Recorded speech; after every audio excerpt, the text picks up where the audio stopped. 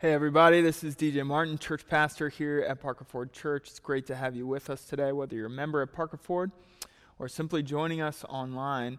We're so happy to have you with us as we continue our midweek teaching series through the Sermon on the Mount. We're calling this series A Path Forward because what we're looking to do in this series is look at the Sermon on the Mount as I think Jesus intended it, which is an alternative way to live. His kingdom is not of this world, and he's offering us a better way forward. Today we're going to be looking at Matthew 6, verses 5 to 15, which includes what's commonly known as the Lord's Prayer, the Our Father.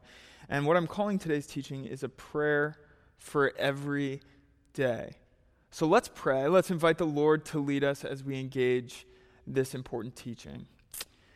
Father, thank you for your word. Thank you for the example of prayer that you set for us. Thank you that you taught us how to pray. In Luke 11, when Luke quotes these same verses or quotes the same teaching, he includes this detail that the disciples came to Jesus and asked him how to pray. And Jesus said, when you pray, pray like this. And it's the same prayer that's included in the Sermon on the Mount in Matthew chapter 6. So would you teach us afresh? This is a passage many of us have heard many, many times. But make it fresh today for us, God. And we pray this in your name. Amen. Once again, just by way of review, the purpose of this series is to help us see that Jesus offers us a way out of gridlock, out of partisanship, out of rage, out of a culture of chaos, out of a culture of screaming and lack of listening, into something better, which is his kingdom. Jesus' first sermon, which would give shape to his public ministry, was this: repent, for the kingdom of heaven is at hand. And then his whole life, the rest of his ministry, as well as the teachings that he gave, the parables that he told, were ways that he was expressing and teaching his disciples and those who would come after him how to live in the kingdom of God here on earth today. And so the Sermon on the Mount is Jesus' response to the question, how do we repent and live as if that's true? The kingdom of heaven is truly here at hand. Matthew 6, verse 5, Jesus says, "And when you pray, you must not be like the hypocrites, for they love to stand and pray in the synagogues and at street corners, that they may be seen by others." This is related to the passage we looked at last week, where we were talking about who looks good, why, what is the motivation behind the things that we do. Jesus, continuing in this theme, says, don't be like those who are play acting, hypocritical, who are just praying in order to receive personal glory. Truly, I say to you, when that's your motivation, when you're praying just to have other people listen to you, you've already received your reward. Verse 6, "But when you pray, go into your room, shut the door, and pray to your Father who is in secret. And your Father who sees in secret will reward you." Jesus isn't saying that there isn't a need for or a time for corporate prayer. Jesus himself prayed in front of people all the time. What he's saying is, what is the motivation? If the motivation is that you appear holy and righteous, that you appear to be a person who's really in tune with God and got your stuff together, then it's best if you just go into your closet and do it privately. Because God is there in the closet. He's in that secret place, and he'll reward you for that. So what's the motivation? Who's receiving the glory? We can continue to ask that same motivational question. He goes on to say in verse 7, "And when you pray, do not heap up empty phrases as the Gentiles do, for they think that they will be heard for their many words. Do not be like them, for your Father knows what you need before you ask him." So once again, it's not that Jesus is saying don't pray or speak often to your Father.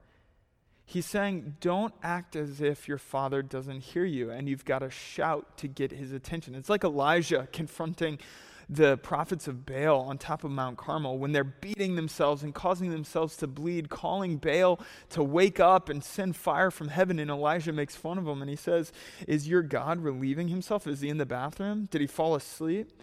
And then he just prays this simple prayer: "God, I know that you hear me. Let your fire fall." And the fire of God falls. Jesus, echoing this same sentiment, the same idea, says your Father hears you.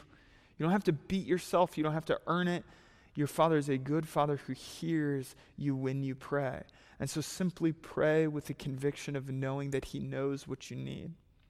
And then he says, pray then like this. And he's going to go into what's been become known as the Lord's Prayer. which has been pointed out by many people. Andrew Miller is one of the people who have pointed this out, other writers, that it's funny that we call this the Lord's Prayer because it's really what he's teaching us to pray. This should be our prayer. The Lord's Prayer is John 17, where he prays that God might receive the glory and that we might be one, the high priestly prayer of Jesus. But regardless, Jesus teaches us, his followers, to pray like this. Now, this is a passage that could receive hours and hours and hours of teaching, and books have been written about this, and so many incredible insights can be drawn for it. I'm trying to keep these teachings under 15 minutes. And so what I want to focus on is just a couple of things today, knowing that this, as you and we wrestle through this and meditate on it and chew on it, there are so many things that the Spirit of God can reveal to us. So Jesus says, when you pray, pray like this: Our Father in heaven. So we have a Father. He is in the heavenly places, but close enough to us here on earth to also hear us. Hallowed be your name. He is both near and other. He is both intimate and holy. He is both immanent and ever-present and all-powerful, all-encompassing. It says, Our Father in heaven, hallowed be your name. Your kingdom come. Your will be done on earth as it is in heaven. And this is really the hinge on which the entire Sermon on the Mount turns. This is the piece that holds it all together. Jesus' kingdom is actually God's kingdom. And Jesus' will is that the will of the Father would be done. Jesus says repeatedly, nothing I do on my own. I do it because I see the Father doing it. And nothing I say comes from me. It comes because I hear the Father saying it. Your kingdom come, your will be done where? Here on earth. The kingdom of God is not a kingdom of just doctrines and believing the right things about God. The kingdom of God is about the will of God being done here. And we, the people of God, seeking to live in his kingdom, are to be a people who are seeking to live out his will and bring about his will and the accomplishment of his will here on earth, just as it is in heaven. Give us this day our daily bread, he says, and forgive us our debts as we also have forgiven our debtors.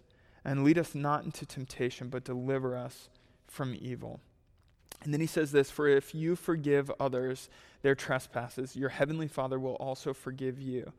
But if you do not forgive others their trespasses, neither will your Father forgive your trespasses. And several of the New Testament writers are going to pick up on this specific statement of Jesus. Forgive as you've been forgiven. Paul quotes it. John quotes it. James talks about it as well. We are to forgive as we have been forgiven. Skye Jethani, in his little devotional book, What If Jesus Was Serious?, says this about the Lord's Prayer. When we live in the Lord's Prayer, we learn to let go of our rushing. We learn to release our fear of not having enough and our striving for control. We begin to slow down and trust our Father and discover that true life is not found in what we eat or drink or wear or drive. What an incredible challenge for us in one of the wealthiest, most fed cultures that has ever existed. Will we hear Jesus ask, will you be content with enough bread for today? Will you slow down? Will you release the worries of this world and find your true life in communion with God? Which is the main point I want to bring us to today, and why I titled this teaching, A Prayer for Every Day. Many of us have habits and rhythms in the morning. I don't know about you, but really the first thing I think about, I have 4 little kids, and the first thing I think about every morning is getting a cup of coffee.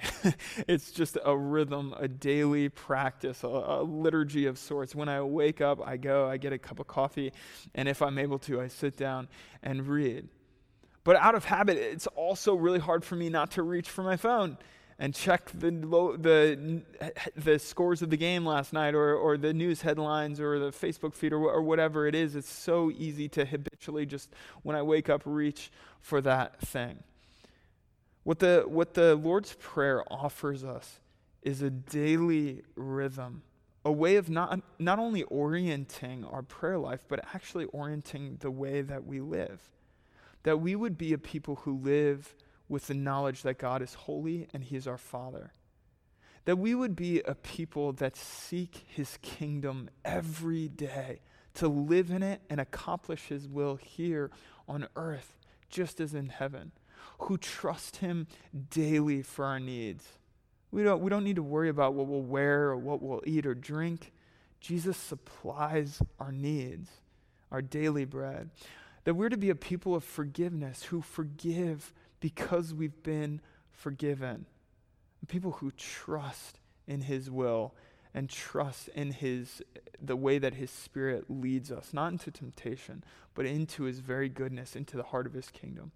And so this, people of God, is a prayer for every day, not just when we come to church and say it out loud together, or you happen to be reading through Matthew or Luke and you come across it.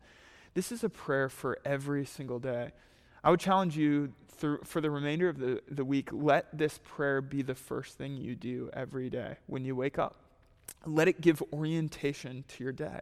So when your alarm goes off or your child wakes you up or it's time to get up and the sun wakes you up, however it is that you start your day, before you reach for your phone, before you get the cup of coffee, just stay for a moment in bed and pray, "Our Father in heaven, hallowed be your name. Your kingdom come, your will be done on earth as it is in heaven. Give us this day our daily bread. Forgive us our debts as we forgive those who are indebted to us. And lead us not into temptation, but deliver us from evil." May we be a people who are continually orienting ourselves around this way that Jesus has offered us. It's a different path forward than what the world has. It's an alternative way of living. So as we wrap up today's teaching, I'd encourage you to read Matthew 6, verses 5 to 18 on your own. How does this prayer give order to your life and your soul? How does it orient you? How does this prayer help you practice contentment and rest? And how does this teaching of Jesus offer us a path forward that's different than what the world offers? I pray that this prayer is a blessing for you. I challenge you to orient your day around it for the remainder of the week and see what God does through that. I hope you have a wonderful rest of your day. Go with God. Be blessed.